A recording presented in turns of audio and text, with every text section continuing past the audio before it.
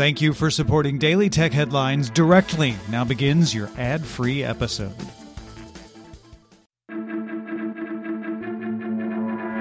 These are the Daily Tech Headlines for December 25th, 2018. Ho, ho, ho, I'm Rich Straffolino.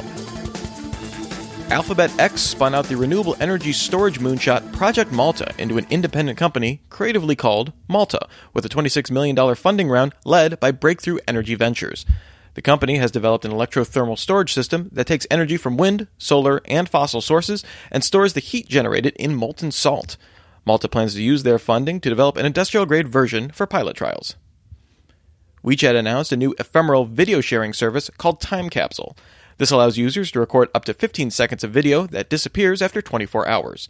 Time capsule videos can't be directly shared to friends. Instead, user profiles show a blue circle when video is available in WeChat Moments feed, group chats, or Start Friends lists. WeChat also introduced Wow, a newsfeed that will show content liked by friends. The German Higher Regional Court of Saarbrücken ruled that domain registers can be held secondarily liable for copyright infringement by customers if notified by rights holders of obvious infringement.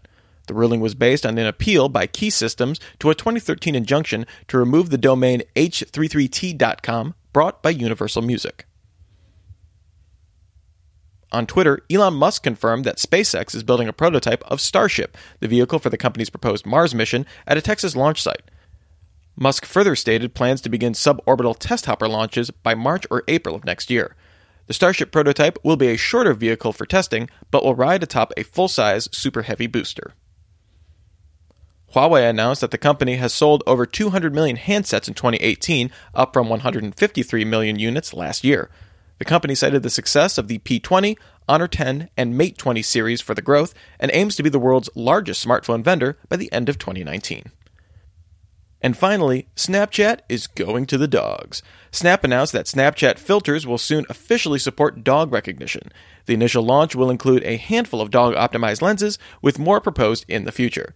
This comes after Snap introduced cat-aware filters in October. For more discussion of the tech news of the day, subscribe to Daily Tech News Show at dailytechnewsshow.com. There are a number of special episodes planned for over the holiday break, so make sure you check those out. Don't want to miss those. Thanks for listening. We'll talk to you next time. And from all of us here at Daily Tech Headlines, remember, have a super sparkly day.